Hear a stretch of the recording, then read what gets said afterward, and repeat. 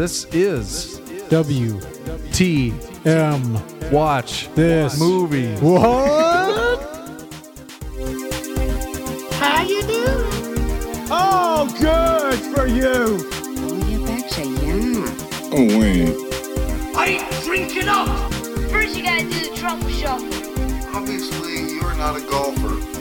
Watch a few movies, take a few notes. WTM. Watch this movie. Welcome back to a brand new episode of WTM Watch This Movie. I am Eric Mulder. My safe word is keep going. Joining me, per usual, is Mr. Positivity, a.k.a. Wolfie T, a.k.a. Brett. I can't talk too long. I gotta poo. Cowabunga, or other Ninja Turtle slogans. You know it. I was trying to think of all the ones they like. Audacious, like they're trying to get all the similar words, though that have the same suffix. Yeah, and Donatello just started saying stuff. Like, he's the smart one, but he says words that don't apply to the situation. It's also a little disappointing that it's a different Donatello. Isn't Corey Feldman anymore? Yeah, I was just perusing the trivia, and I don't know, should I spoil it now, or should I wait till the end for the trivia? Sure, you can spoil it now. Here's a fun fact. So the trivia around that is that Corey Feldman was in rehab at the time, and they thought it would be a bad look to have him back for the second movie. I see. Because it was they wanted to be family friendly, and they felt that having one of their stars in drug rehab was not a good look. Yep, we are talking about Teenage Mutant Ninja Turtles 2, The Secret of the Ooze from 1991. And this will wrap up our slate of movies that we watched in our youth. And this is your most anticipated one of the four. I think so. This was one of my favorite movies as a kid. Yeah, I was a big Turtles fan when I was a kid. Watched the cartoon as well. Had all the toys. Had Super Shredder from this one. And growing up, this was my favorite of the three, I think. Yeah. And now it's changed to, the first one is my favorite. Oh, I thought you were going to say the third one. No. No. The third one, which is definitively the worst. I think I rewatched it maybe a year or two ago, the third one. And it's not good. Yeah, it's been a few years since I watched it. I think I watched it when I bought that Blu-ray set. That was probably at least 5 years ago. I still remember I bought that Blu-ray 3-pack, and I think it was the 3 movies for the price of like them individually. Yeah. Like I think the 3-pack was $10, and then each individual Blu-ray was $10. Or something like that, or it was like $12 for the 3 movies and $10 for them individually. Yeah, it was really cheap when I bought it too. Which is always funny to me. It's like, why would you buy them individual? I mean, I was tempted to buy them individually just so I didn't have to have the third one, but I figured what harm could it do? I'm basically getting it for free. Yep. They look really weird in the third one too. I don't know if you remember, like they're like much lighter color and they have like more spots on them. It's weird. Yeah, I remember the third one. Like I still liked it as a kid. It was my least favorite as a kid and would be my least favorite now. But I remember it pissed me off as a kid too. I might have told the story on when we talked about Turtles 1. Oh, the catapult story? Yeah, the catapult. I bought the catapult. And then there's no catapult in the movie, and they like climb up the wall with like these iron claws. Basically, it's like hiking gear if you're rock climbing a mountain or something. Yeah. Still hold a grudge about that. Yeah.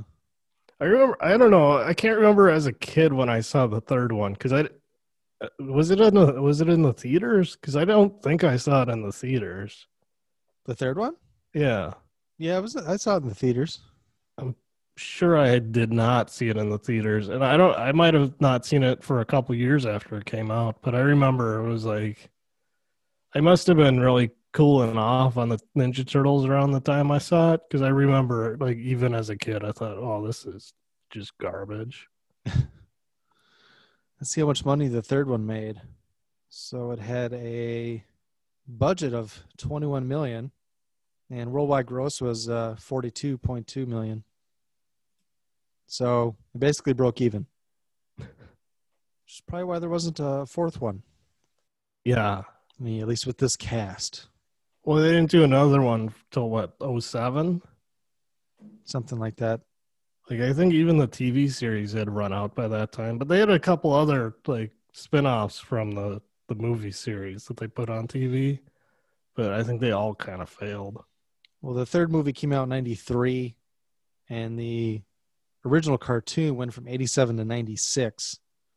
And then they had that new series that started in 03 and went to 2010. Yeah. And yeah, they had that TMNT movie, which was probably around the same time. Let's see. 07.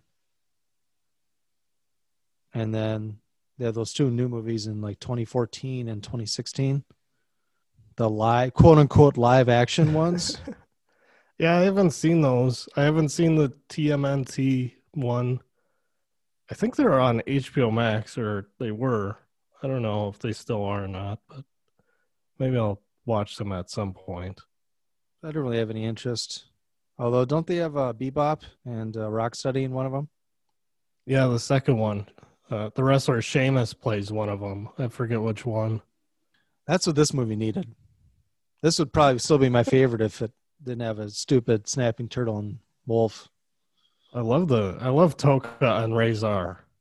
Is that part of the trivia why they didn't have Bebop and Rocksteady? It just said like the creators of the Turtles didn't want to use them for some reason, but they didn't. I guess they didn't want it to be like the cartoon, but the producers did.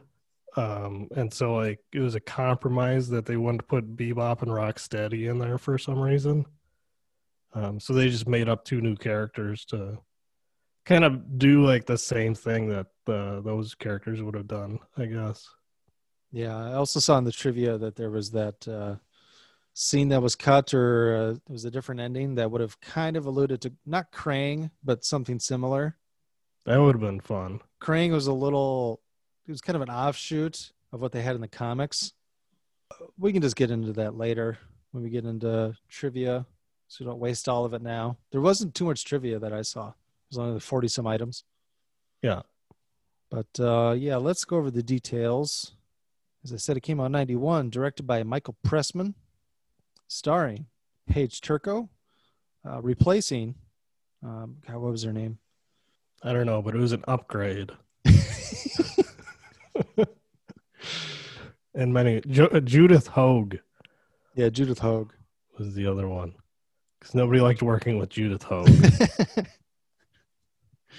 Yeah, she plays April O'Neil. David Warner is Professor Jordan Perry. Michael Sisti was Michelangelo. Leif Tilden was Donatello. They also make cameos as other people in the film, like foot soldiers or kind of extras in other scenes. Yeah, so the guy who played Michelangelo, his cameo was as Soho Man, who was the neighbor that lets April into her apartment. The one that's married to Jeff's wife from Curb. Yeah. I was going to say, did you know who his wife was? Is that Susie Essman? Is that her name? Susie Essman. Yeah. I don't know if I ever realized that she was the neighbor that she was in this movie. It's just a short scene. It's hilarious. Like, she scolds her husband for fawning over April O'Neil. Ken Scott plays Raphael. Mark Casso is Leonardo. Kevin Clash, unfortunately, is Splinter. Ernie Reyes Jr. plays Keno. This is our second Ernie Reyes Jr. movie. I guess technically second third, of the three. Technically third, because he was like a stuntman in the first Turtles movie, but he starred in another movie that we covered. It must have been 2 years ago now. Surf Ninjas, Surf another Ninjas. favorite of mine from my youth. But he did, I mean, yeah, he did a lot of stunt work, but he did not do too much in the film industry. Like, he does cameos in a bunch of different, shows and movies, pretty much as himself. Yeah, he was in The Last Dragon when he was a child. And then I think the next biggest thing that you might know him from is The Rundown, Yeah. where he fights The Rock in the jungle. He's in Rush Hour 2 as Zing. Although I don't remember him in there too much. I haven't seen any of the Rush Hour movies, so I wouldn't even know. I assume that's a pretty small role, though. And he's in Indiana Jones and the Kingdom of the Crystal Skull as a cemetery warrior. If I remember right, there's a lot of makeup, and I don't think I recognized him. I don't even know what that means. It's best that you don't. Is that like the Undertaker's druids? I don't know. I saw he made a cameo in one episode of Dice where he plays Cambodian Dice. Yeah, I should rewatch that series. That was a good show. They just kind of stopped making them. I don't know if it got canceled or not, but yeah, I don't remember that specifically. Based on the character name, I assume that they had different versions of Dice from other parts of the country or something. Yeah. Francois Chow as Shredder. Toshishiro Obata as Tatsu. I kept on thinking or hearing that Shredder was saying tattoo. But it's Tatsu. I thought he was calling Tatsu. tattoo. I was like, tattoo. Tatsu's the best. He's my favorite. Well, I got a lot of favorites, I guess, but I really like that character. He's fucking great. He's like the leader. He's like the number 2 guy. He's like the underboss of the Foot Clan. Yeah. I mean, I liked him a lot more in the first one. He's much more sinister. He's such a pushover and just a joke in this one. Well, you would be too if Casey Jones fucking shoved a golf club up your ass or whatever he did in the first one. He knocked him out over the head. Didn't he hit him in the nuts or something too? He might have. Totally emasculated him. Mark Ginther plays Razor. Kurt Bryant was Taka. Your boy Kevin Nash played Super Shredder. Yeah, Kevin Nash would have been pretty unknown at this point. Mm-hmm. He would have still been in WCW. I don't know if he was doing his Oz gimmick or Vinny Vega or Vinny Vegas, whatever he was called. But it was before his big break in the WWF. Vanilla Ice as himself, or Robert Matthew Van Winkle is his real name. This was at the height of the Vanilla Iceness. This was after Cool as Ice, too. This was the high water mark of Vanilla Ice's career. It was all downhill from here. I saw that Frank Miller had a partial writing credit for Ninja Rap.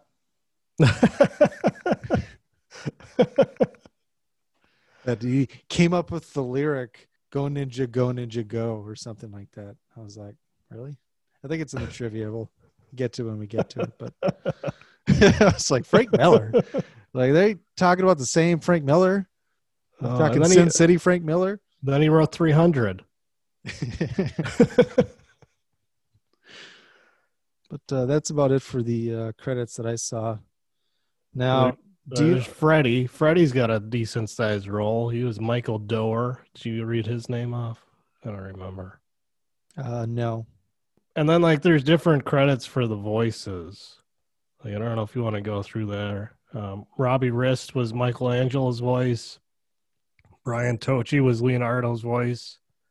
Lori Faso was Raphael's voice. Adam Carl was Donatello's voice. David McCharron was Shredder's voice. Michael McConaughey was Tatsu's voice. And Frank Welker did the voice of Toka and Razor. So they had white guys doing the Shredder and Tatsu's voice. So, 1991 strikes again. So wait, do you recognize the people who played physical Razor and Toka? Are those like the Mark Ginther guy looks like he could be a wrestler. Let me see. It looks like he just did a history of stunt work No, and acting, but I don't think I recognize either one. yeah, he's done stunts in a lot of stuff. X-Men, Iron Man. Although, like Michelangelo says, didn't we see those guys on WrestleMania? Indeed. Yeah, I figured you'd like that line. I felt Michelangelo's jokes were falling a little more flat than in the first one. See, even as a kid, Michelangelo was like my least favorite Ninja Turtle because he just irritated me. Like he was annoying because he was dumb and he talked like a valley, somebody from the valley. But yeah, although I think I laughed at his stuff more now than as a kid. Yeah, I think I liked him more as a kid. I don't know if he was necessarily my favorite. I mean, Raphael was always, he's probably the best character of the four of them. But like I wanted to be Leonardo. You want to be the leader of the group. Right. But till you Raphael, find out how much of a suck ass he is in this. Kiss ass. I meant suck up or kiss ass, and I combined them into suck ass. Yeah. I remember as a kid, like everybody loved Michelangelo, and I was like, Raphael's clearly the best. Like, I don't get it. Like, why don't you guys like Raphael? And everybody hated him. I don't know why. Red was my favorite color growing up as well. So I think Raphael was probably my favorite. It always hit home for me when I'm watching the first one. Like, is Raphael going to make it? Just laying in the bathtub? I identified with Raphael because he fucking hated being around people. Gonna go see a movie. Watching James Cagney movies, apparently. Obviously, Michelangelo is watching old Bogart. Yeah, I thought that was a joke. They had to have put it in for the parents. No kid's gonna know Casablanca. No. Oh, I think that's more of a. Well, I don't know if it's because Looney Tunes used to always do that too. So I don't know if he was like doing like a straight up Bogart impression, or if it was like implied that he watches Looney Tunes and then he's impersonating Bugs Bunny, impersonating Bogart. Maybe that would be the connection that the kids would get. Possibly. All right. I guess I'll better read the synopsis. The Turtles and the Shredder battle once again, this time for the last canister of the ooze that created the Turtles, with which Shredder wants to unleash an army of new mutants. That's right. So it opens with New York and a whole lot of pizza. That pizza montage got me craving it. Mm-hmm. You know, some of the pizza companies just paid an arm and a leg. Get a lot more pizza in here, I think. Well, I don't think they had national pizza sponsor for this one because it was all like local stuff. Whereas in the other movie, they had Domino's, even though Pizza Hut had the tie-in with their kids' meals or whatever. Yeah, that's right. The first one did have Domino's in it. Was it 143 and an eighth? Something like that. But it's like a local Roy's Pizza, I think. Is it Roy's Pizza?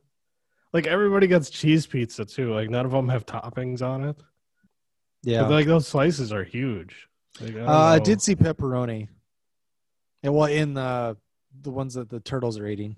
Okay, like all the people on the street were eating cheese pizza for some reason, which seemed odd to me because I know like people eat cheese pizza, but I don't think it's as popular as like pepperoni or sausage or some other kind of toppings.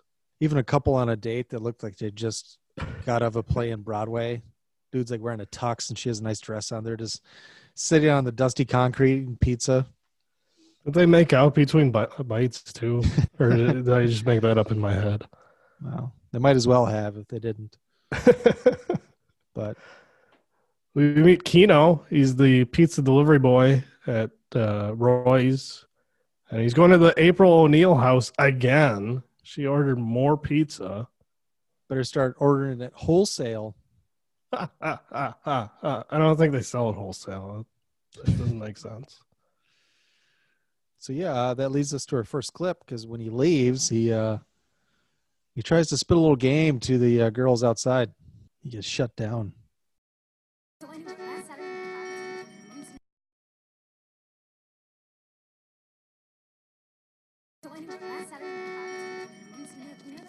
Hey, ladies. Broadway and like. Which one of you lucky girls gets a ride with me tonight? Dream on, dweeb. Yeah, okay. But when I do, I'll dream of something a little thinner.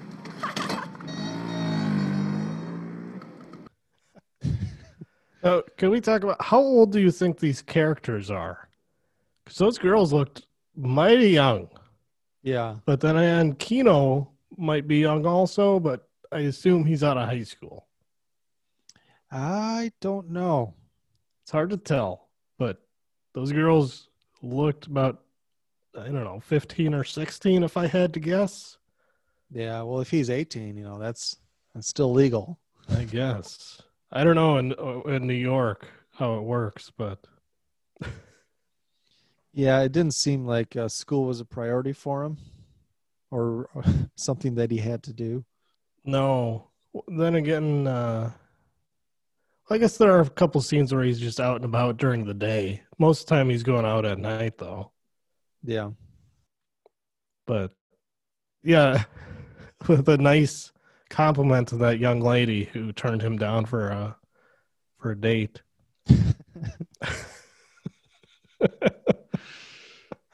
Yeah, you get a couple things in here that you can't see in kids' movies today. You got a line like this, which would never fly. When he gets recruited into the Foot later, undercover, there's that guy that's, telling him all the rules and he's smoking a cigarette. Mm-hmm. He's a villain. So that's one of the ways that they show he's a villain, but he still can have a cigarette today. It's hard to even get in a PG-13 movie. Yeah, I can't remember if they got that passed or not, because I know there was a group trying to get tobacco banned from anything that wasn't rated R. I think there were a few exceptions, like if it was historically accurate or like it was a movie based on a real person who smoked. But like they're like automatic R for any tobacco. Mm-hmm. And it's like that's a bit much, isn't it? These kids' parents are smoking about 5 cigarettes on the way to the movie theater in the car with them. And then they're going to go to the movie and they can't handle seeing somebody else smoking on the screen. I wish Bond would start smoking again. He hasn't smoked since the 80s. Well, God, did he even smoke in the 80s? Because Roger Moore didn't really smoke many cigarettes. He had cigars. Timothy Dalton, I don't think he smoked.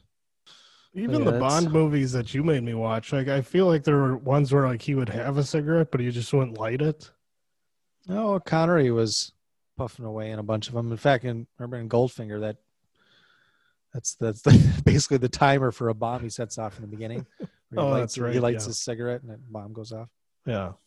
When he first says Bond, James Bond, he's smoking a cigarette. Mm-hmm. But yeah, that's not going to happen. You didn't have Sam Rockwell handing out cartons of cigarettes. Yeah. What, regular or menthol?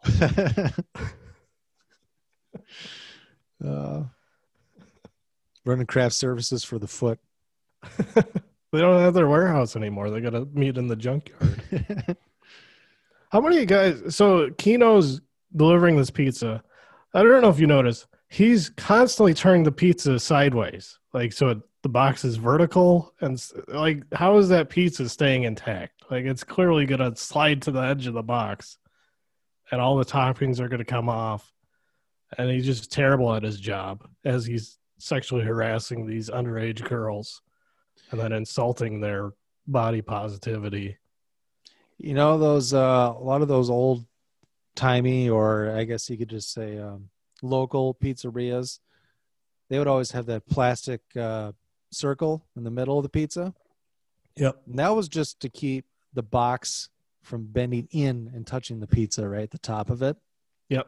I was wondering if you can maybe put that through the pizza into the bottom part of the cardboard and kind of hold the pizza in place. I mean, you could see the cheese would maybe still kind of run if it was sideways, but if you could pierce it all the way through, it would kind of hold it there.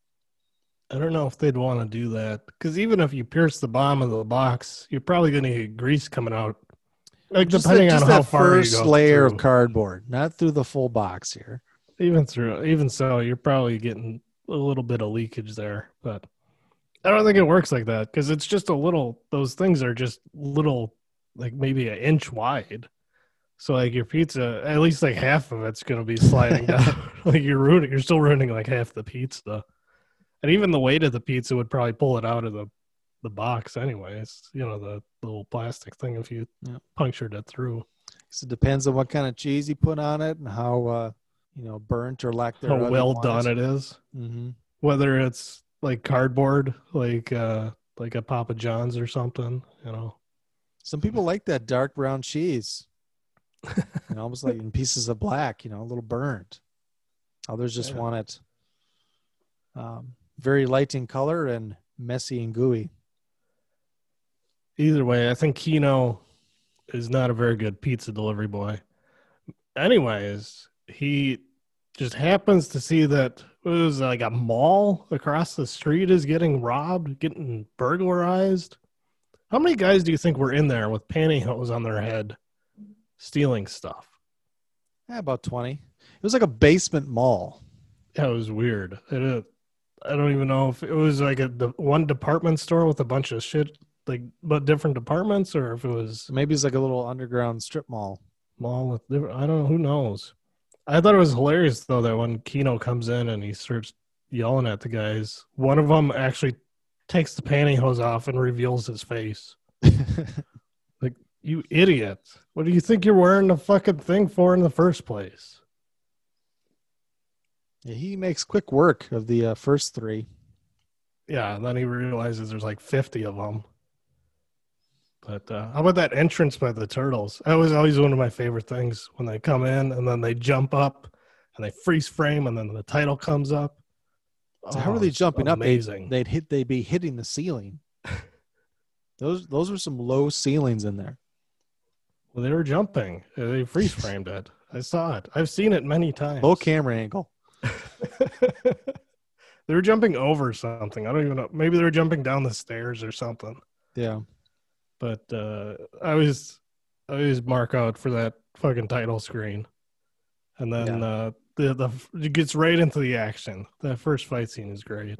Yeah, I loved that as a kid. A lot of laughs to be had. Donatello doing there's like a clown punching bag, or I don't know, it was like a punching bag, I think. I used to have one of those. I actually had a Turtles one. It's like a Rock'em. Yeah, a blow up punching bag thing. Then he replaces it with himself. How does the guy not know that? I guess he's never seen a giant turtle before, so. Michelangelo with the yo-yo tricks. Yeah, that was pretty sweet. Walk the dog around the world. He has some good one-liners in here and whatnot. And then he ruins everything at the end. And he's like, next time I'll use mustard. And I was like, you just killed it. Killed the whole vibe. Like, what does that mean? Because he ends up in like the meat. I don't even know. It was like a deli or something. There's a deli counter. Mm-hmm. And he beats up some guys behind the counter. And it's funny. Did you hear him say the missing link? Yeah. So that's pretty good. And he's like punching the guys and jumping on them, and then he like pretends to pull his own head down like somebody else is pulling him down. Yeah. He ends up pulling some sausages off the display, and they're the nunchucks.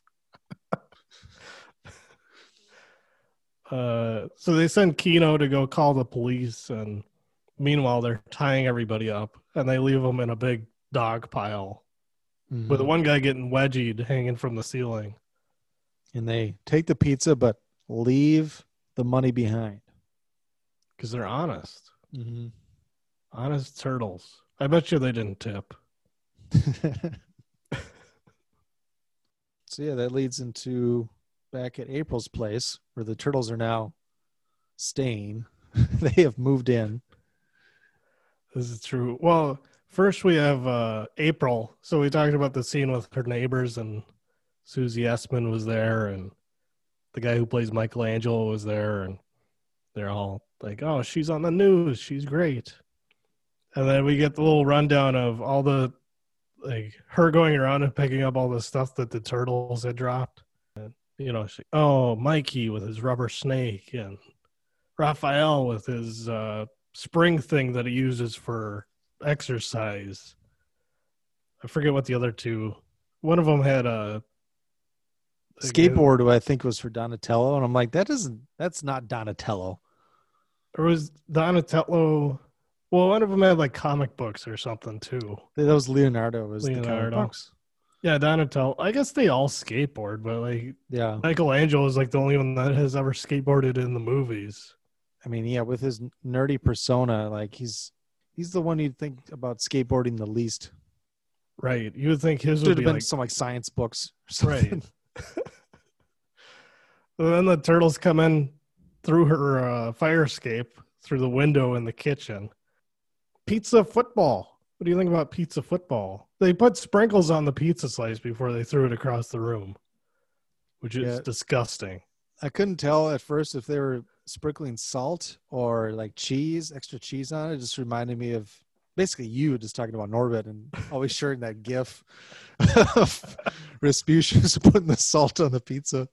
I don't even think about that because they put so much on it. So I couldn't tell what it was. You know, sometimes they have an extra like Parmesan or like the flakes that'll spice up the pizza, right? Or just salt. Yeah, I think it was like sprinkles. It was like what you would put on your ice cream, like sugar sprinkles. And I'm like, what the fuck are you putting those on your pizza for? I don't know how they would stay on because he threw it across the room. Raph catches it with his sai. So don't say they don't use their weapons in this movie. Until he uses his staff once. That's about it. I don't even know if he hits somebody. Well, he does hit. I know he hits somebody in the stomach as well. He hits Toko with it, and he gets shock through the system. But it's pretty loose, and everybody's having a great time. And that old Splinter, the old buzzkill that he is, we need to move back to the sewers. We gotta go underground. Actually, I forgot to mention Splinter. He makes his appearance as Raphael is reenacting what happened to the Shredder at the end of the first movie. You know, he's pretending to be falling out the window and into the garbage truck. And Splinter gets all pissed off at him. Like, oh, remember what we did. Remember who you are. He's more of a buzzkill this movie. He wants him to stay invisible all the time. Yeah. Oh, for sure. Can't have any fun. Like I said, Leonardo is such a suck up. Yes, Master Splinter. Yes, Master Splinter. You're right, Master Splinter. Like, nobody can have fun until Splinter gets to make a funny at the end of the movie. Just like the first one. Well, then he's all pissed anyways because they're like, everybody knows. Or Ninja everybody Rap. saw them. Yeah. How did a few things about the next, because we find out that Shredder is alive. They do that sweet scene where they're scanning the landfill or whatever, and you kind of see his gear from the first movie, the helmet and all that, and then his hand comes out from under it. Why didn't anybody take him out of the garbage truck at the end of the first movie? Did nobody see him fall into the garbage truck? Like, I know Casey Jones oopsed it. I know he oopsed it that he crushed him, but I remember Shredder's helmet getting crushed, and like it's pristine in this movie. Right. Well, that compactor, the way it works is it just squeezes the garbage against the wall on the other side until it's flat. Like any human being you can see and hear Shredder's helmet cracking and bending and getting crushed. Right. Finding a new form. I will say though, I have seen in person somebody get crushed in a garbage truck compactor at the Target Center at WWE TLC 2017. I saw Braun Strowman get put in the back of the garbage truck and then compacted. And then like 3 weeks later, he showed up at a different arena in a different city in a different garbage truck. Perfectly fine. So it's possible. I witnessed it myself. Good thing you got those seats so close to the ring. Yeah, the thing was I was close to the ring, but they're by the stage. They brought the garbage truck out by the stage, but it was right behind my section, so I got a decent view of it. But I wasn't really close to the garbage truck. I was on the opposite side of the section. But I got a pretty good video of Dean Ambrose and Seth Rollins jumping off of the garbage truck. It was pretty sweet. But yeah, like I said, it's happened in real life, so don't act like it's not plausible. The foot soldiers are all meeting in the dump anyways, because that was their rendezvous, I guess, after the events of the first movie. Right. We all knew to come back here, so everyone else is, assume everyone else is caught. Little pussied out. Either they're alive or they're not, or the cops got them or they don't. And Tatsu is about to assume control until Shredder shows up. Yeah, and everybody's like, what the fuck are you doing here? Where did you get... you got your full suit back already? What the hell? He's out for revenge. He wants to get revenge on the turtles. And then it cuts to April's report, right, with TGRI. Yeah. I thought that the guy who played the professor... Professor Jordan Perry, he seemed like he was like too good of an actor for this movie. Maybe that's just me, but he seemed like he was like a legit, like, serious actor. He was taking his role very seriously. He has a lot of credits, and I'm trying to remember where I remember him most from, but he was in Titanic, was going through stuff like in the 90s. Because he's obviously British, so he did a lot of British stuff. But he also did, Batman the Animated Series. He was Ra's al Ghul. So that's where I knew his voice from. It's In the Mouth of Madness. Oh, it says he was in 3 episodes of Twin Peaks. Yep. But I didn't see Twin Peaks until later. Yeah. Yeah, I don't know if I would have known him from anything other than Turtles, but just watching it this time, I thought, this guy seems out of place. Like, he's taking this very seriously. I would have known him from Star Trek 6. Remember, we had that on VHS when I was a kid. He was in Tron. I don't know if you've seen Tron. No, not the original. Actually, none of them at all. It's not that good. Yeah, I never saw Time Bandits as a kid. Yeah, I didn't see that till just a few years ago. And I just saw The Omen last fall, so I wouldn't have seen him in that. He was uncredited in Straw Dogs. Not that I would have seen it, but... The original or the remake? The original, yeah. I haven't seen it. I've heard the original's good. I've seen the remake, and it's not that good. He's in Scream 2. But, yeah. I'm sure I'd be more familiar if I was more in tune with British television. So, yeah, they are... So what? They're cleaning up toxic waste... Yeah. Or disposing of it properly. Like, they abandoned that site like 15 years ago, and now they're going around. It's basically what 3M did around here.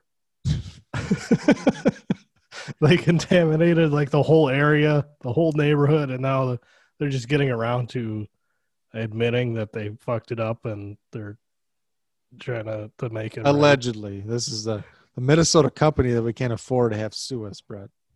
I think I don't know if they were convicted, well, not convicted, but if they were found liable in court, or if it was part of a settlement where, they denied responsibility but still went in and did the cleanup.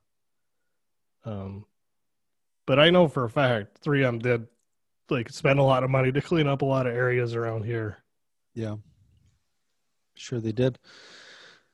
And then you can see that the ooze is leaked into the environment because you see those massive dandelions. Those very fake-looking dandelions nowadays. Actually, well, I don't know. I thought when I was a kid, they were fine, but maybe the stems looked kind of fake, but they looked okay, like the flower part. I liked when the was it Freddy, the spy for the Foot Clan, because he's got to get the intel because he knows April O'Neil knows the turtles. I always thought it was hilarious when he went to pull the dandelion, follow the scientists into the grass or whatever. He's like, dandelions. He says it really fucking weird. Yeah. He just like breaks one off and runs off the other direction. And Shredder's all pissed because he was just supposed to follow April O'Neil around to lead him to the turtles. And then he's like, silence, but this might be better. It's like, yeah, no shit, dude. It's like, I didn't send you off to go pluck flowers, you idiots. And then, I like how, like, through the whole report, April's like, it's a live report from the scene, and the turtles are watching, and everybody is like, yeah, we got to watch this. April's on. We don't miss anything with April, except Raphael's just bored out of his mind. Like, isn't Oprah on or something? Like, can we watch something else? Yeah, I think the scientist is boring. Like, he's just bored with it. It's the same thing as, like, the first movie. He's like, I can't stand watching this shit. What's the matter with you guys? But, yeah, I think... I don't know if you want to talk about, like, they decide to clean up the apartment before April gets back. Yeah, we don't have to talk about that. They do a nice thing, and finally... the wax on, wax off joke. Yeah. Yeah, they finally clean up the apartment for April because they were messing it up. My favorite wax on, wax off joke is from Reno 911, where Deputy Junior is, I don't know if he was going to arrest the guy, but it was like some karate guy he was dealing with, and he starts doing the wax on, wax off. But for wax off, he does the jerk off motion, and then the guy like chops him in the throat. So every time I hear that, that's all I think about is wax on, wax off. That was a good show. I don't know what the hell they were thinking going to Quibi, whatever the fuck you call it. That was so stupid. I remember seeing the ad for, new Reno 911 is coming out. Great. Oh, right. It's going to be 11-minute episodes? Oh, I can't wait for that. Yeah, only on your cell phone, and you have to pay to watch it. Yeah, I remember trying to download the app, like I think on my PS4 or something like that. I'm like, why is this not showing up? Like, can I just download this and watch it? But you had to watch it on your phone, right? Right. That was so stupid. That was the gimmick. I think they changed it toward the end, but that by that point it was dead. Like everybody had abandoned it. Yeah, by that point I didn't give a fuck anymore. Still one of the best purchases. I think it was $20 most I paid for that whole series, Reno 911. I think they're on HBO Max now, but I don't know if they've omitted episodes or not. Like so many shows on HBO Max, they're just like, well, this season only has 6 episodes. Like, well, I thought it had 23. No, it's got 6. I need to get married to children one of these days, just because it's such a value. It's like $20 for the whole, and there's like almost 300 episodes. The show was on for a long time. There's so many episodes. It'd also be fun to watch something that you can't see nowadays. I mean, it's not acceptable. It'll be nothing like it on television ever again. Right. I think, well, I don't know. They were showing reruns pretty regular for a while, but I don't know if they still show them anymore. Not nearly as frequently as they were maybe 10 years ago. All these Modern Family fans would just be appalled at, I can't believe Ed O'Neill did stuff like this. He's in such a progressive show with an immigrant wife, and his son is gay, and I don't think his son is gay. I think he's just metrosexual. No, he's married. Oh, the older son. I thought you meant the Mexican son. No.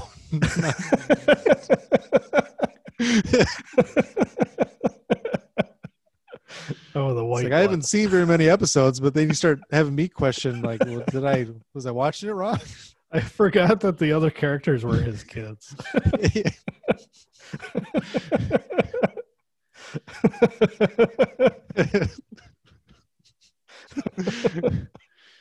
I don't know if like somebody that young could be metrosexual even.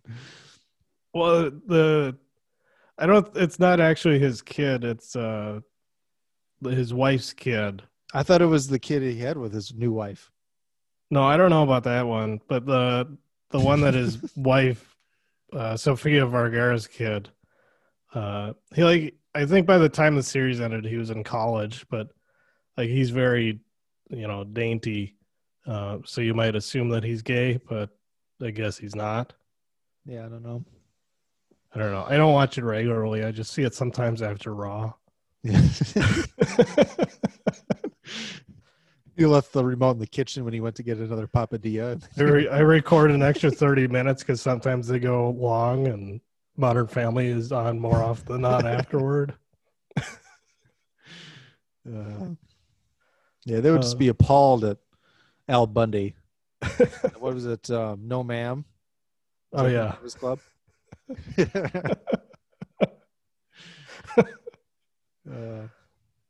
But yeah, so let's get to our next clip here. So April comes home and they're actually wax on, wax off really leads into this clip because I don't know what Splinter's doing on the roof. Yeah, I think this is a joke they put in for the parents. I just had to isolate just this little bit of audio here. Where's Splinter? He's been up on the roof ever since he saw your report. Really? Doing what? Coming. There's such a long pause before he says the next word. It's like coming. And then everyone's like aghast. And he's like coming up with a plan or something, or coming to a conclusion, or I think it's to a conclusion or something like that. What was the point of that? I laughed so hard at that. Like that's a long pause. Because like for us, it was kind of like a whack off joke in the first one. It was like they all want to take the TV into their rooms so they can watch April Neil. Right. They'll want to fight over the TV. Except for Raph. Raph doesn't give a shit. He's going to go watch Critters. Yeah, I think Raph might be a bit closeted. I think he's like an aggressive top. I think he's more of an incel. Could be an incel too. But kind of what was I going to say? Oh, it was coming to a decision. I actually wrote it down. Yeah, coming to a decision. Because he's like, do I tell them about the ooze? It's time I tell you where you came from. Yeah, that's our next clip. So they have a little powwow on the roof. And I was going to say that, we find out that the turtles are 15 years old. Yep. He says, I've been holding this without your knowledge for 15 years. All right, here's the clip. Maybe you better hear what he has to say. These last hours have been spent pondering many questions. Some are the very questions of our origin. The sewer, our transformation. But the answers have always remained hidden in the past, veiled by a shadow too deep to penetrate. Until now. A light from the present reaches back to illuminate that shadow. You have never seen this, but know what it is. That's the canister that had the ooze. That transformed us all. I have kept it these 15 years. But why do you only show us now, Master Splinter? TGRI. The interview today. I knew it. I knew that there was something else going on with those guys. Yes, and we must know what. For if the contents of this canister were not unique, the city may now face grave danger. After all these years. Whoa, after all this time, wondering who we are. The past returns, my son. It is time to seek our answers. The past returns is such a good bad line. I think Leonardo says it later too. The past returns. The reveal when he puts the two pieces of the canister together to show TGRI was great too.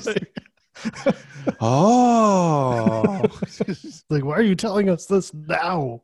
What does this have to do with anything?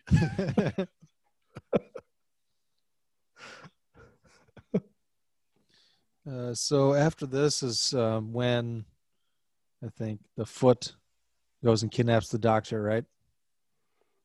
Yeah, so they go to the lab to get some of the ooze, and Professor Perry is disposing of the canisters, which is a funny scene because it's definitely written by somebody who doesn't know how computers work or any real technology for that matter. When the turtles were trying to look up the one canister, they're like, well, if it do something wrong, the whole system will crash. I'm like, what are you talking about? It's like the doctor was clearly just using it. Yeah. Like it's open and logged in.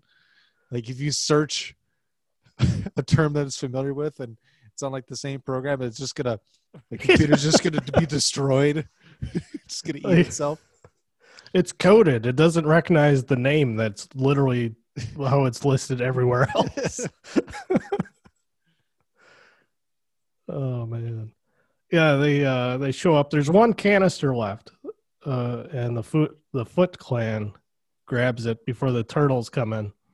And they're just amazed. There's all the lights and tubes and shit, which I don't know what purpose any of that played in the actual functionality of the fucking room, but where do you put the quarter? It was like video games in 3D. That fight scene is great, though. Another great fight scene. Another football scene. Yeah.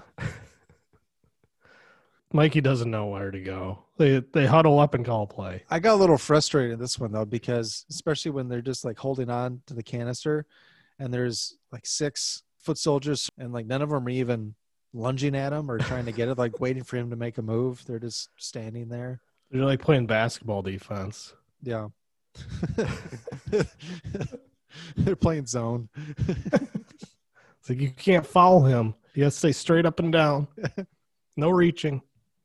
And this is in the time of NBA Jam where you can just fall every time. That's true. No rules. No blood, no fall. At some point, was it Donatello?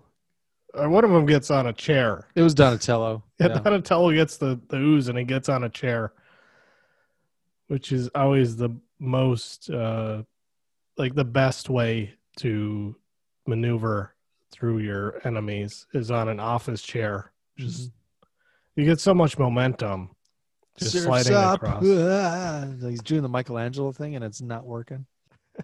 Well, and then somebody takes his own bow and drops it on the floor, and he just totally wipes out.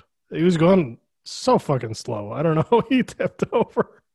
Yeah, it was like Austin Powers and the guy's like, no, in front of the steamroller. So he could have jumped off or, I don't know, just stepped off. Right. But he ends up flinging the canister across the room and Tatsu gets it. Mm-hmm. And he does what... This is the old classic, ninja, vanish! And then drops the smoke bomb. Which is weird because usually you drop that on yourself. You don't put it on your enemy. Yeah. Use it to cover your own tracks. Not to because they could just walk out of the smoke and see where they went. I guess. That's true. Apparently not. I guess it got in their eyes or something. Yeah. Or they were coughing and whatnot, so it seemed like it was different. Yeah, we just watched that in Batman 89. Right. Batman does it to himself. He throws it right at his feet, and then he, repels through the ceiling. Yep. So they get away with the canister. It's the last one. They make it abundantly clear. It's the last one. Right? And they steal the Professor Jordan Perry with it. Mm-hmm. So yeah, he wants them to, or the Foot Clan wants him to help them get some new mutants. And they come up with a wolf and a snapping turtle. Well, even before it gets back to Shredder, they have a scene where the turtles are packing to move. Because I guess the Foot Clan's back, so they got to move, but like they're not too concerned about going and getting the Ooze back just yet. So they got time, except for that Keno shows his uninvited ass up to April's door, pretending like he's got a pizza for the neighbor that the neighbor didn't want. And then he assaults Raphael. I didn't realize how easily he found Raphael. It seemed like, in my memory, it seemed like that scene was not nearly as short as it is. Because Raph, like, he hides behind I don't know, like a changing screen. I don't know what you would call it. That's what it looks like. And his foot is sticking all the way out from underneath it. And like, he doesn't try to bring it in or nothing, and he gets his toe stomped. And Keno's like, "It's you guys, I knew it." And then he finally meets Splinter as well.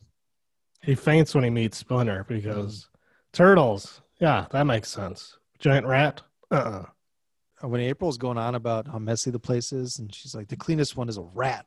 It's like the way she says it, like she's saying like a slur. And I was like, easy with the tone, April. But you know what she meant, right?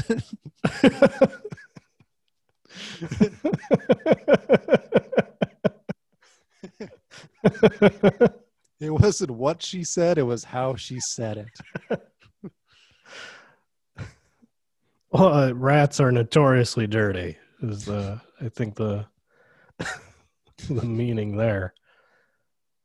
Now, that's not to say that all rats are dirty, because obviously there's exceptions to the rule. Just quit talking about it. Gonna get us in trouble. Yeah. So like they obviously it's not too urgent to go get that Ooze back, because they have a whole scene where Splinter has to explain how he named the Ninja Turtles. And Michelangelo's just such an asshole. Oh, the good ones end in O.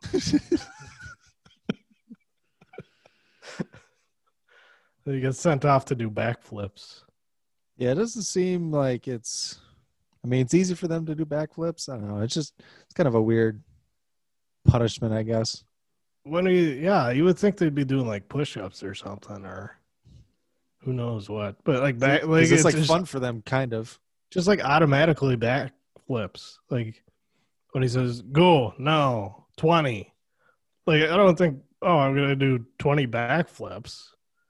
You would think it would be like push-ups or something. Yeah. I suppose they can't do sit-ups. No, I suppose not. It's not going to do them any good. All right. Where do we get to next? I think the next scene is, so Shredder has gotten his animals, and he forces Professor Perry to ooze them. And he used a lot of ooze. So we said they make it very clear there's only one canister of ooze left. Mm-hmm. And it appears that they use an awful lot of it here. Yeah. But later, Shredder has the canister and it's full to the brim. Yeah, sure looks like it. So I don't know where he got the extra ooze, or like it seems like a continuity issue.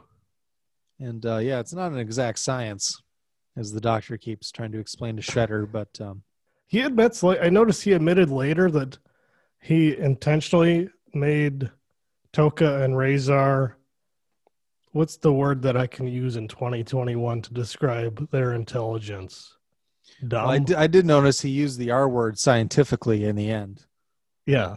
This is the carbon dioxide... the releasing of carbon dioxide retards the... Yeah, he said retarded the anti-mugenic process or whatever. Yeah, yeah.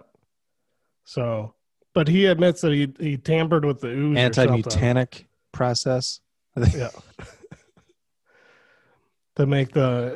He tampered with the ooze to make the new animals unintelligent and infantile. All right, yeah, this is our next clip, and buyer beware for Shredder. The cells will no longer hold them. Remove the bar. It's time they learn who their master is. Remove the bar and leave us.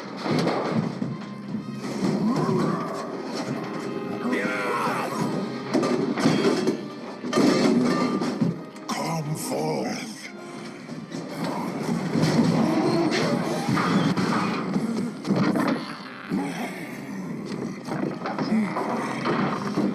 Wolf, snapping turtle, incredible. Yes, come forward. Attack me if you will. When it is over, you will call me master.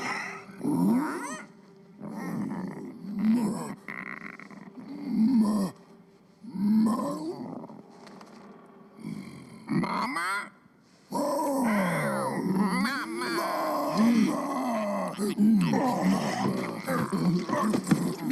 Get off me! Babies! They're babies! What did you expect? They come out quoting Macbeth? They're stupid. Well, they're not stupid. They're infants. Okay, they're stupid infants. Put that down! Fortunately, they seem to have imprinted you as their surrogate mother. They are of no use to me against the cattle. See that these two things are properly disposed of. No, you can't do that. They're living creatures. Not for long. Hey, no, wait, look. They may be intellectually inferior, but...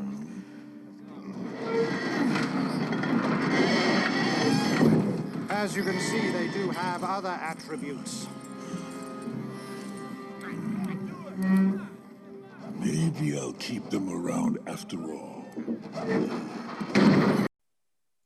Classic scene.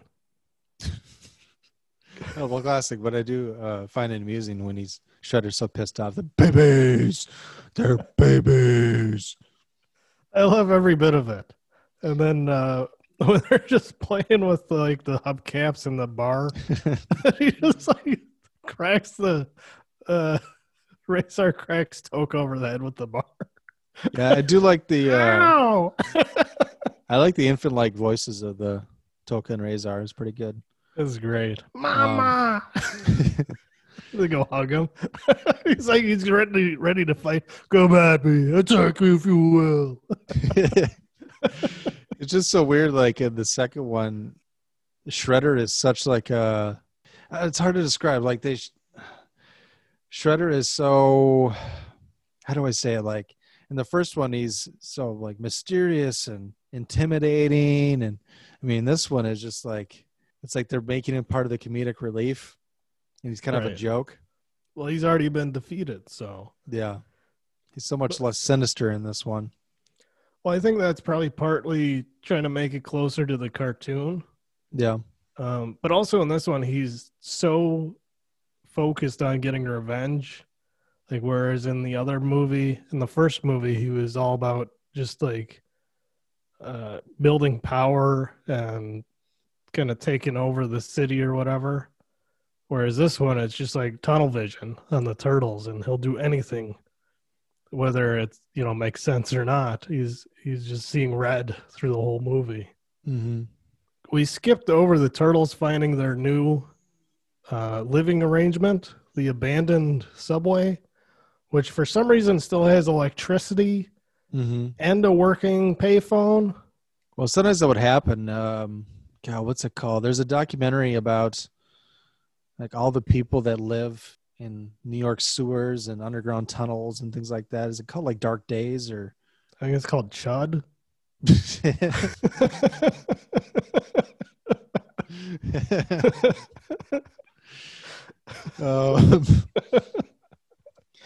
I believe they've moved most of those people out of there, but there was like entire communities underground. All homeless people and druggies, people down on their luck, people with mental issues. There's a smorgasbord of different kinds of people down there, but some places around there would actually have electricity that they could use. And they only ate rabbits.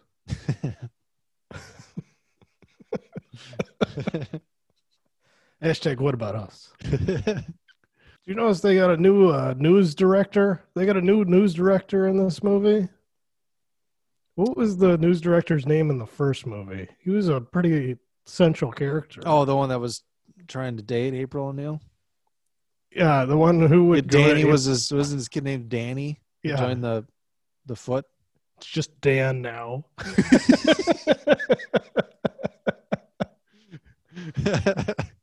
Should have seen what that guy's name was. Oh, Charles Pennington was the character's name. He's nowhere to be found. They got a brand new news director. I'm trying to find if he's in the credits or not. Okay, he's just credited as news manager. He's played by Michael Pressman. Okay. He's trying to get April to do a story on looking ahead swimsuits of the 90s. And she's not having it because she's a modern, independent woman. And, I had a note about that. He was very eager to get her in a interest is swimsuit. piqued. Such a great line. My interest is piqued. So, yeah, I was wondering what happened to the old news manager. It seems like I can't remember if she was at a different channel before, or maybe they're just like pretending like, continuity be damned. We got a new April O'Neil. We'll just pretend like she's, her story didn't count in the first movie. Where do we get to next? Raphael. Well, they call April because they can't find Raph. Then we find out Raphael and Ernie Reyes Jr. Kino are at the Foot Clan facility because Kino has infiltrated it. They're having tryouts. I like how they get in and then they go behind a car to go talk to each other. Yeah, like the car was right next to where everyone was standing. So like nobody could see this huge turtle that's just crouching down. And Kino just whoops everybody's ass. Mm-hmm. Like he's the only one who's good enough to get to the final test. And collect all the bells. Which you have like 30 seconds and cover of smoke. It's 15 seconds. Yeah. Is it 15? Mm-hmm. Yeah, it was like a ridiculous short amount of time. You have to remove, I don't know, if like they just had like 40 or 50 bells, it seemed like, on this mannequin. And like you had to remove all the bells without making a sound in 15 seconds under cover of smoke.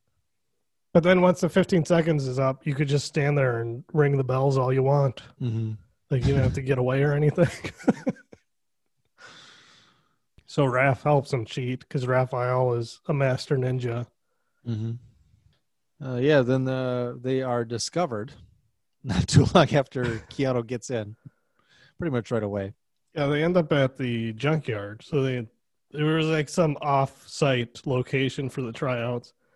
And then they get in the junkyard and immediately, like you said, they get discovered. I did like He's probably Soho foot. And then they had to go they had to go back to the Long Island foot. I don't know. What's the stinky place? Staten Island? I don't know. What would smell the worst in New York? I don't know. Is it that easy to tell which one stinks worse than the other? Especially at that time. Or no, New Jersey foot. I noticed there's not a lot of people around the streets of New York in 1991. Yeah. Like all the shots in the city, there's like nobody around. So I don't know how they pulled that off. I did like when Tatsu popped up after they caught Raph and Kino, and Raphael says to him, If I had a face like yours, I'd try to make up for it with some sort of personality. Yeah, Tatsu doesn't do much in this movie. He grunts a lot. He does. He doesn't even have to say words. So, yeah, they're caught. A little bit of fighting ensues, but Raphael's captured. He gets Kino to run away and tell everyone else. So apparently he's just supposed to sprint back to the subway. Well, because he doesn't even know the guys are living, so he goes to April's. Yeah. So he just runs to Manhattan. So I guess Soho, because she lives in Soho. That's right. They just let Kino go. Like, they don't even, like, I guess they Well, want him to he beats lure up two guys that are, that kind of corner him towards the edge of the property, but he gets away. But I guess they think he's going to lure the other turtles in. So I guess it makes sense. Yeah. Because he does. Yep. I like that scene where they come to get Raphael, and there's just like the two guys on guard. And like Raph is clearly saying, it's a trap, but his mouth is duct taped shut. I did find Michelangelo's line funny because Leonardo's or Donatello and everyone's talking about how it's it's too quiet and a little too quiet. And it was easy to get in here, a little too easy. Look, it's Raph. A little too Raph. That was Michelangelo's finest moment of the movie, I think. But it is a trap. They get caught in a.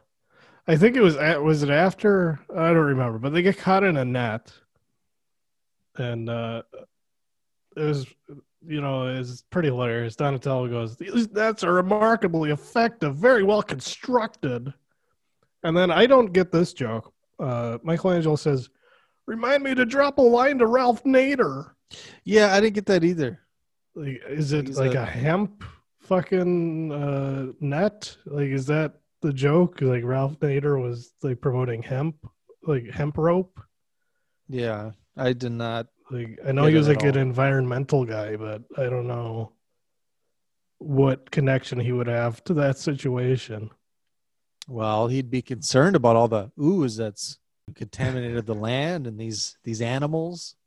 Well, that was even before the Toka and Razor showed themselves. Yeah. Splinter, out of nowhere. Can't say Splinter didn't use his weapon. He's got his bow and arrow. Yep. You think that arrow is flying as far as it did with how far back he pulled the string on his bow?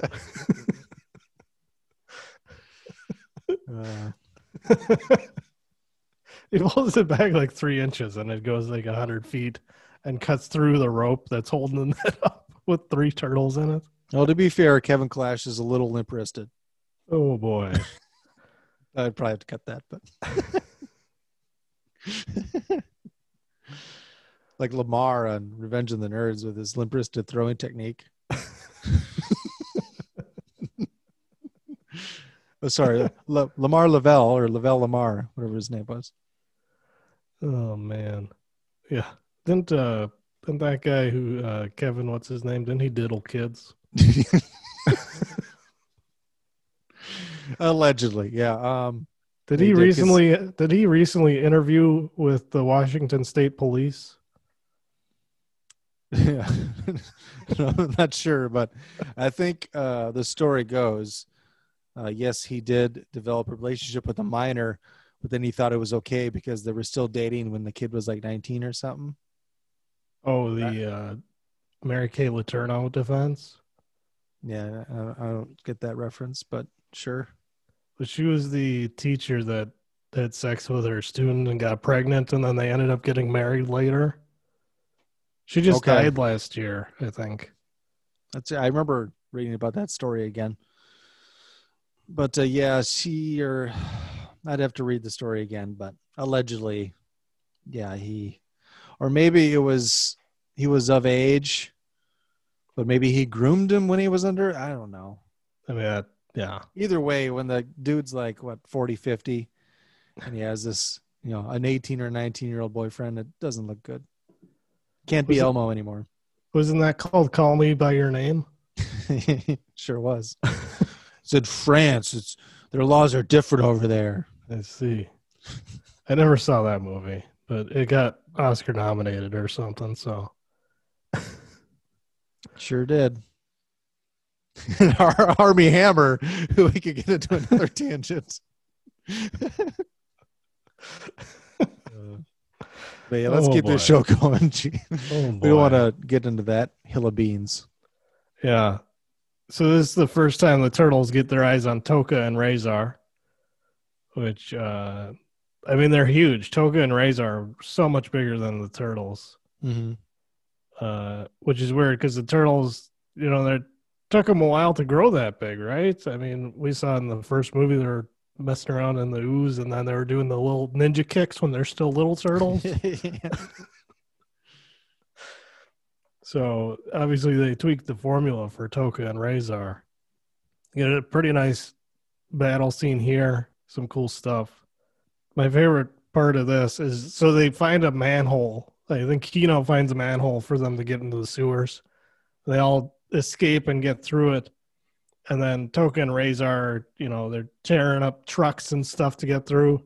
And Toka tries to jump in feet first after them into the sewer, and he gets stuck because he got a spiked shell and it's too big. And then they show it from the underside, and Michelangelo comes back and like his feet are kicking, like his little feet are kicking. Michelangelo tickles his feet, and he's like, ah. It's so funny. I don't know about it's so funny. But I mean, when I was a kid, yeah.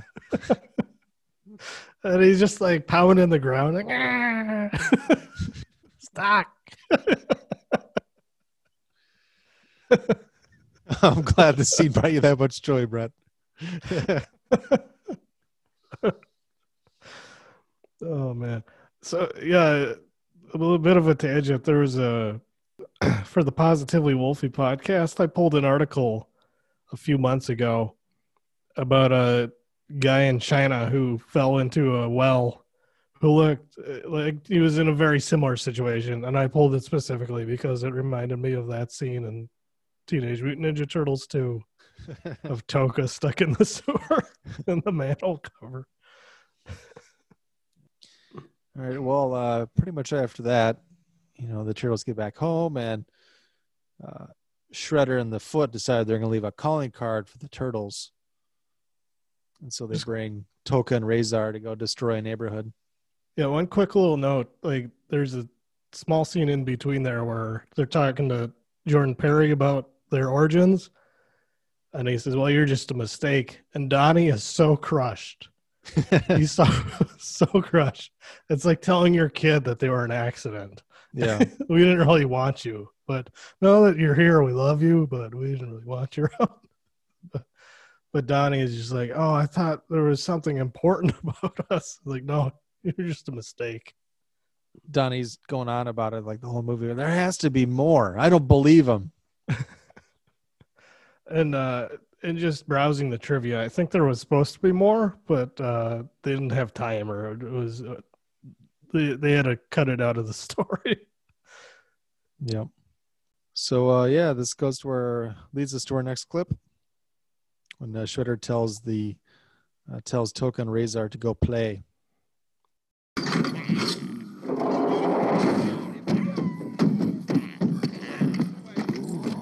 Go play, have fun.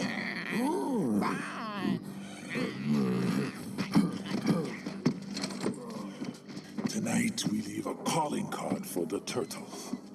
Tomorrow we force a final confrontation.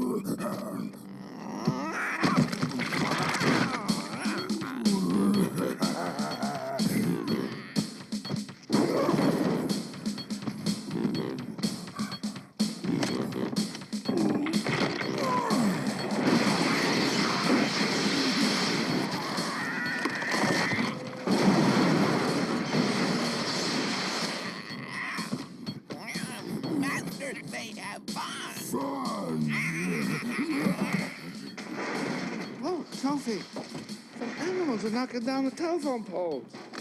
What do we do if they come over here? Let them get their own cab. She's so witty. Literally, there's only 2 people on the street and then 1 taxi. Mm-hmm. Like, the rest of the street is completely empty. Like, that whole neighborhood is deserted. But he's going to go tear down all the telephone poles. Flip over some cars. They Start kind some of shit. They kind of did a similar joke in the first movie. I think it was Raphael. After he gets out of the movie theater, he was running. He was chasing some guys, and he rolls over a taxi cab. And then they make a joke like it's just normal because it's New York. But yeah, let them get their own cab. I do like just the way they deliver lines in this scene is hilarious to me. Shredder telling him to go play, and then like in the middle you heard Doug go, "Master said go play." Hey, you finally called him Master instead of Mama. They switched it up, I guess. I don't know. Like at some point they started calling him Master. Yeah, and basically that kind of leads us to our next clip because the police are there investigating the next morning. April you, like nobody's there. Nobody's there at all. So I don't even know like why they care, but they're trying to cover it up. They're trying to keep the media out of their business. And it's such a big deal that the police commissioner's there, or chief of police, whatever you want to call it. And he's the same guy from the first movie, which is a little surprising that they got him back.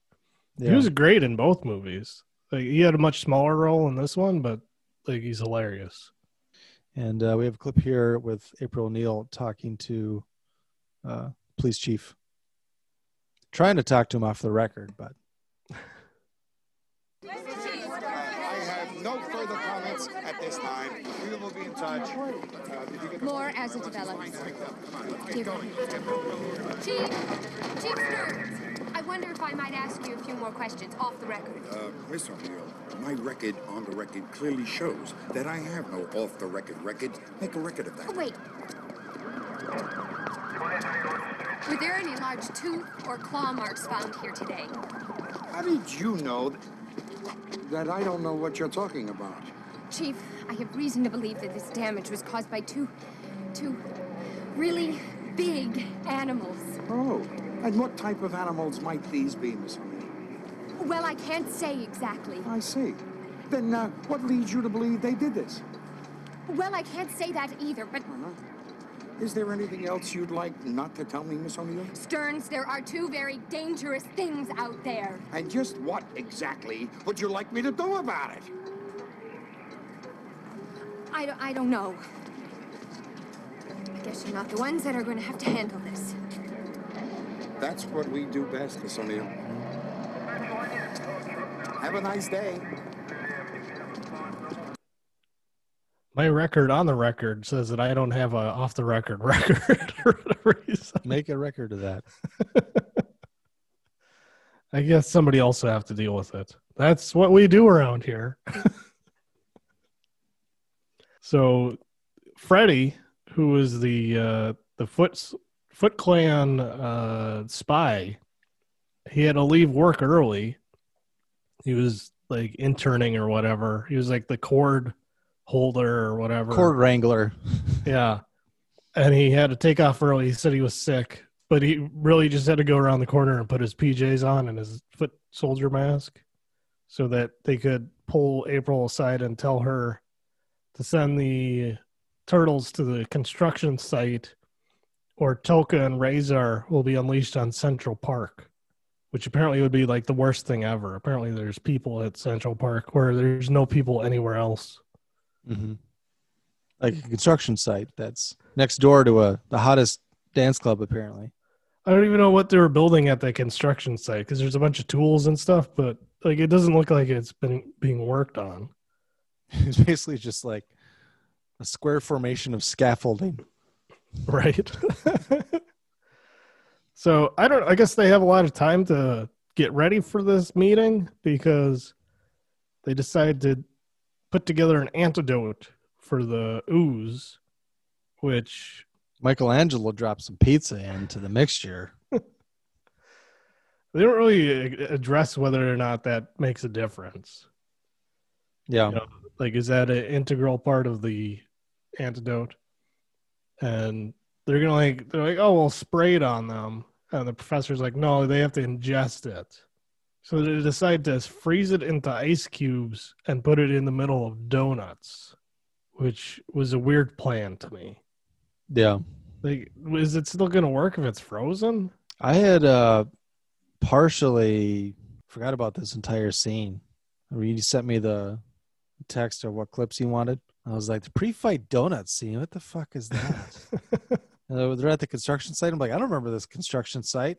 I was like, oh yeah. I remember they busted into the club while they were fighting. Right. It's kind of like the end of Blazing Saddles, and they're fighting and then burst into the next scene. But yeah, that leads us to our last clip. The pre-fight donuts, what do they call it? Tradition? Yeah.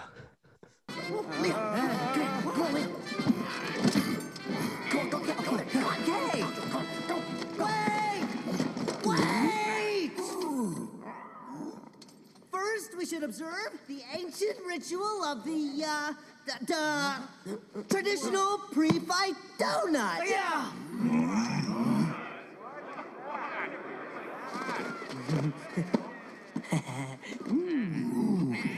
Why did I let you tug me into this? Give it a chance. Come on. Hi, guys. It's not gonna work. Yes, it is. They'll eat anything. Num-nums. Oh, yes. Num-nums. Numbers. Yeah. Good boy. Little drooly. Yeah. Good boy.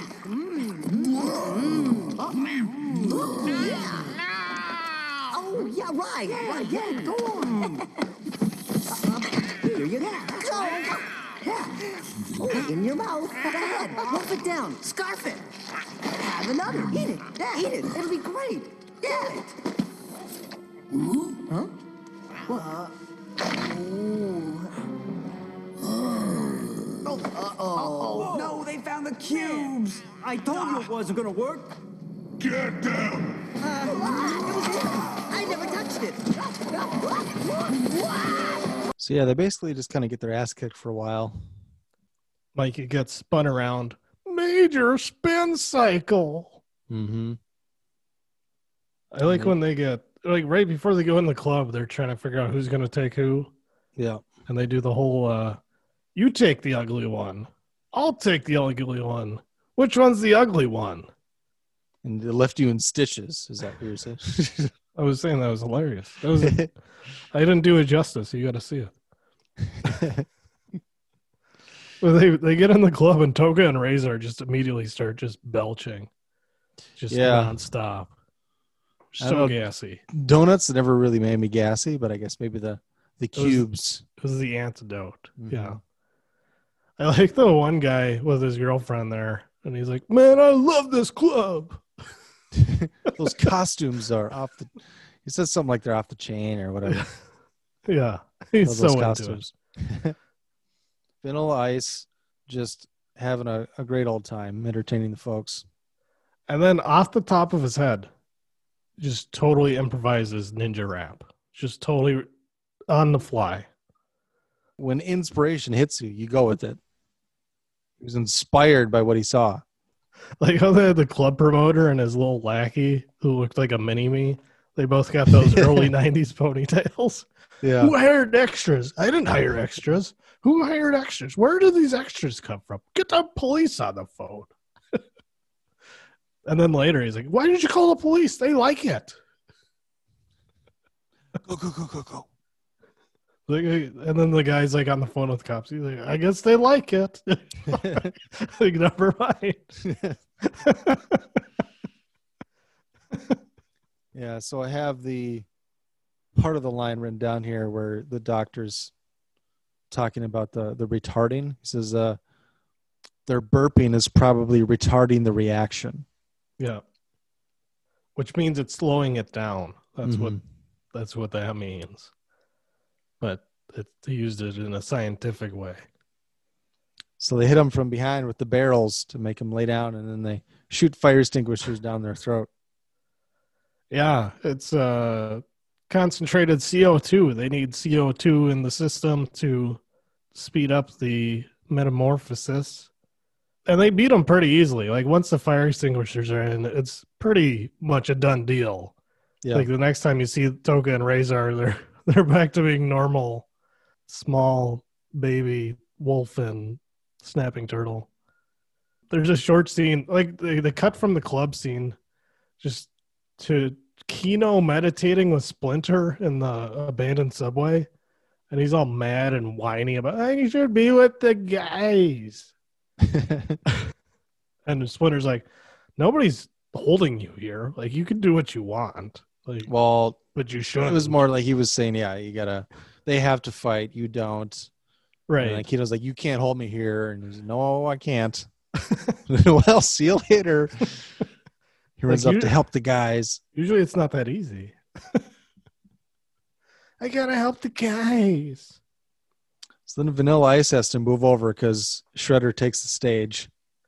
Well, there's a short scene in there that is pretty hilarious where like the regular foot soldiers come streaming in and the turtles are like just dancing and beating the shit out of them at the same time. Mm-hmm. They're now no match for it. It's like a fucking WWE squash match where like the top guy comes and just beats the shit out of somebody, just dances, and then somebody else comes in, beats the shit out of them, and they're just dancing some more. They're just having a good old time. But yeah, Shredder comes in with his full canister of ooze, which he had at the construction site. And I don't know, like I said, I thought he used the whole canister to get Toka and Razor mutated, but apparently he only used a very, very small amount.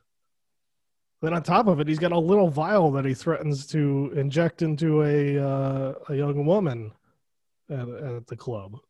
Mm-hmm. But Kino comes and saves the day, kind of. I like how he busts in and everybody stops and he just like parts the crowd like the fucking Red Sea. Just comes up and spin kicks the canister to the... I don't even know where it landed. It landed like way in the back. Yeah. And I think Professor Perry picks it up. And then how does he get outside again? So they crank up the speakers. Oh, that's right. Yep. And I think it's Mikey hits the keytar. Mm-hmm. And it literally blows Shredder over the crowd and out through the fucking window at the top of the back of the club. And it doesn't have an effect on anybody else except for Shredder because he was standing directly in front of the speaker. Yeah, I think the final fight scene is definitely a letdown. The first one, the fight scene at the end is so cool. And this one, they don't even really fight Shredder at all. No, they don't. And it's over very easily. Like there's really no challenge for the turtles. Like they're so overpowered in this one. Kevin Nash just destroys himself. Which I don't understand it because he like survived a garbage truck compactor. That's right. He survived a garbage compactor as a normal Shredder, and here he is as a mutated super Shredder. By the way, I like how his costume mutates too. So that was so weird. It's like, well, why does his like helmet and his shoulder pads get bigger now? They got more razors on them. Mm-hmm.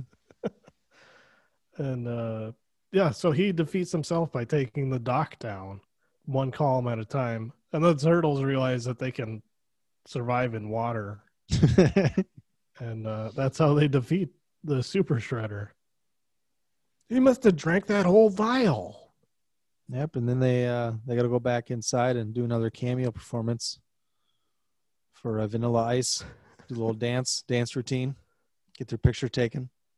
One more thing about the Super Shredder is, like, they do the thing where, like, his hand starts coming out under the wreckage, and the turtle's like, nobody could have survived that. And then, like, the hand just, like, comes out, and then it just, like, goes limp.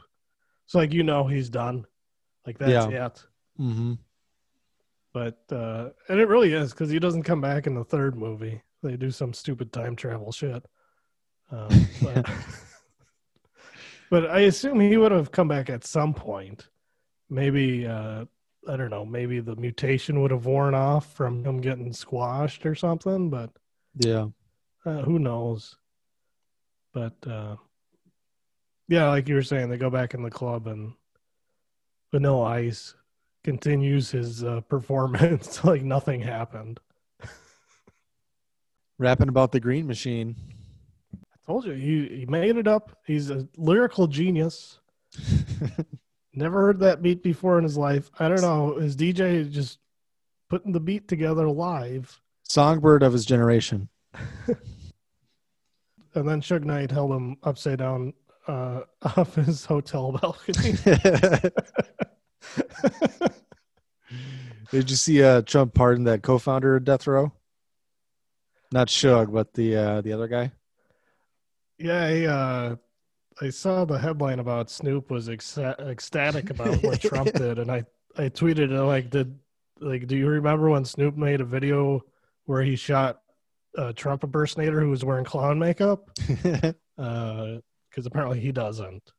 Mm-hmm. Then some guy got my replies and he tagged Snoop in it, so like, oh, that's great. Just snitch tagging to Snoop Dogg. So maybe Snoop blocked me now. I don't know. You want to get into fun facts?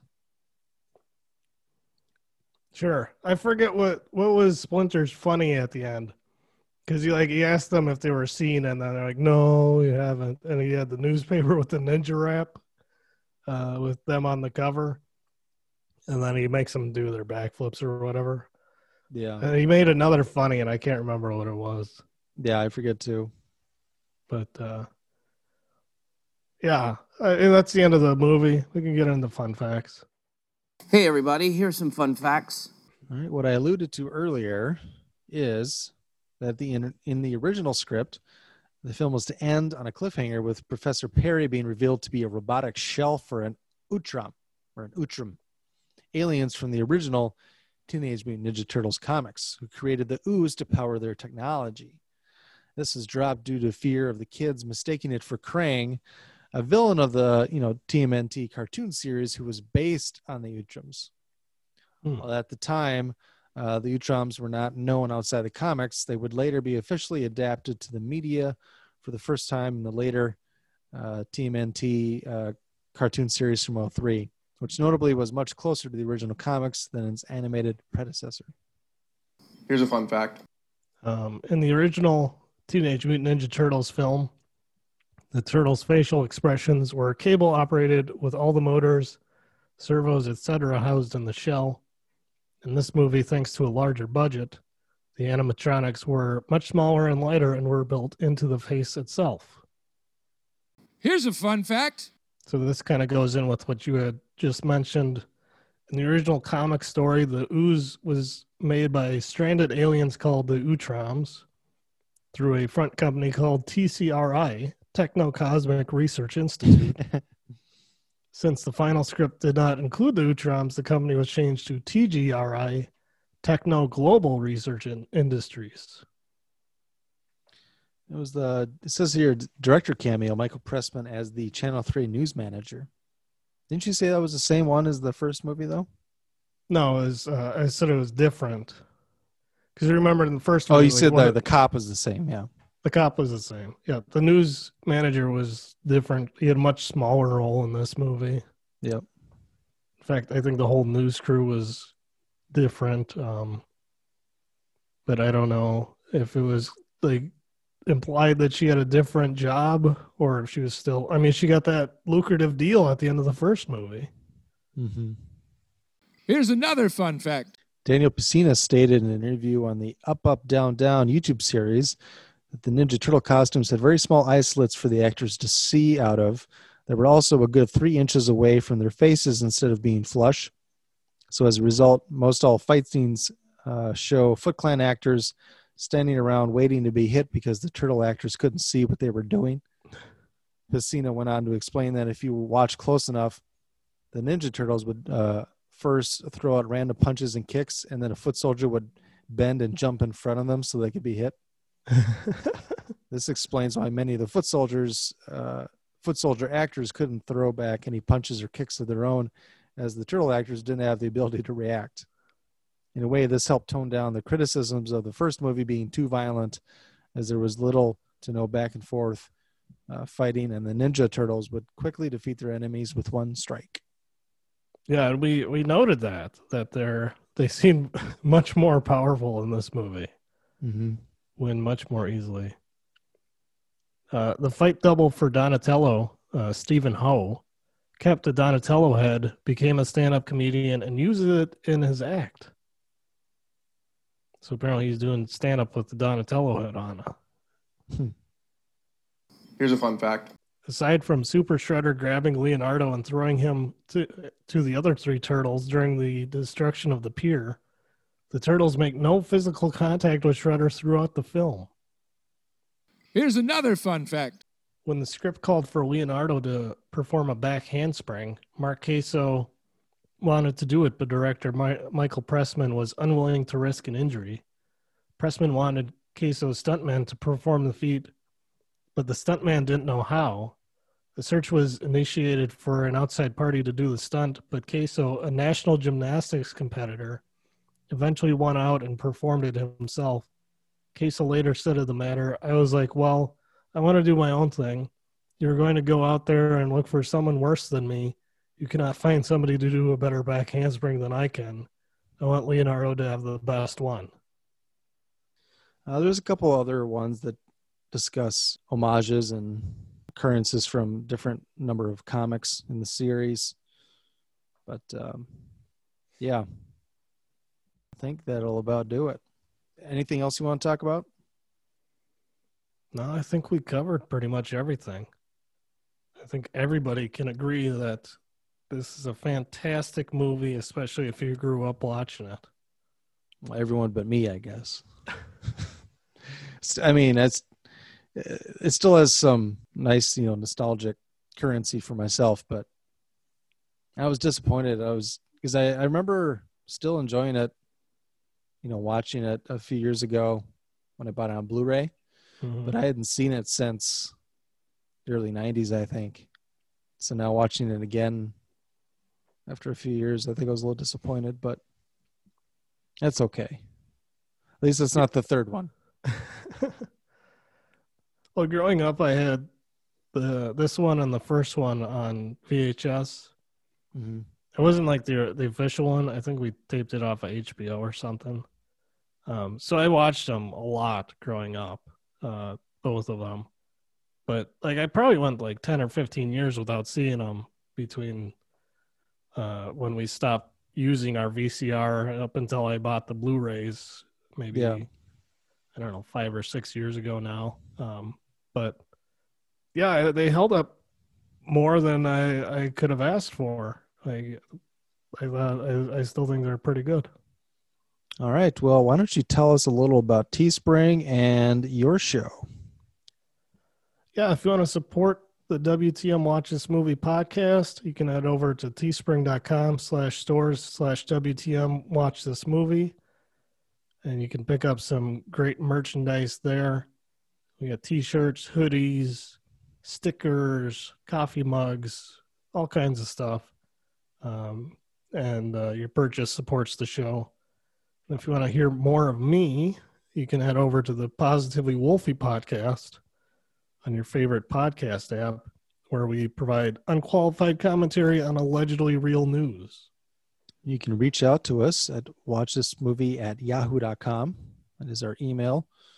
And you can follow us on Twitter at watchthis_movie or Brett at PositivelyWolf1. Check out our website at WTMWatchThisMovie.com, and please rate and review and subscribe on Apple Podcasts, Stitcher, Spotify, and many other podcast apps. We will check you later. Guess we'll see you around. All right, check you later. Bye. Wait, man, why are you always such a dork, man? What are you talking Check about? you later. Check you later. Hey, man, get off my case.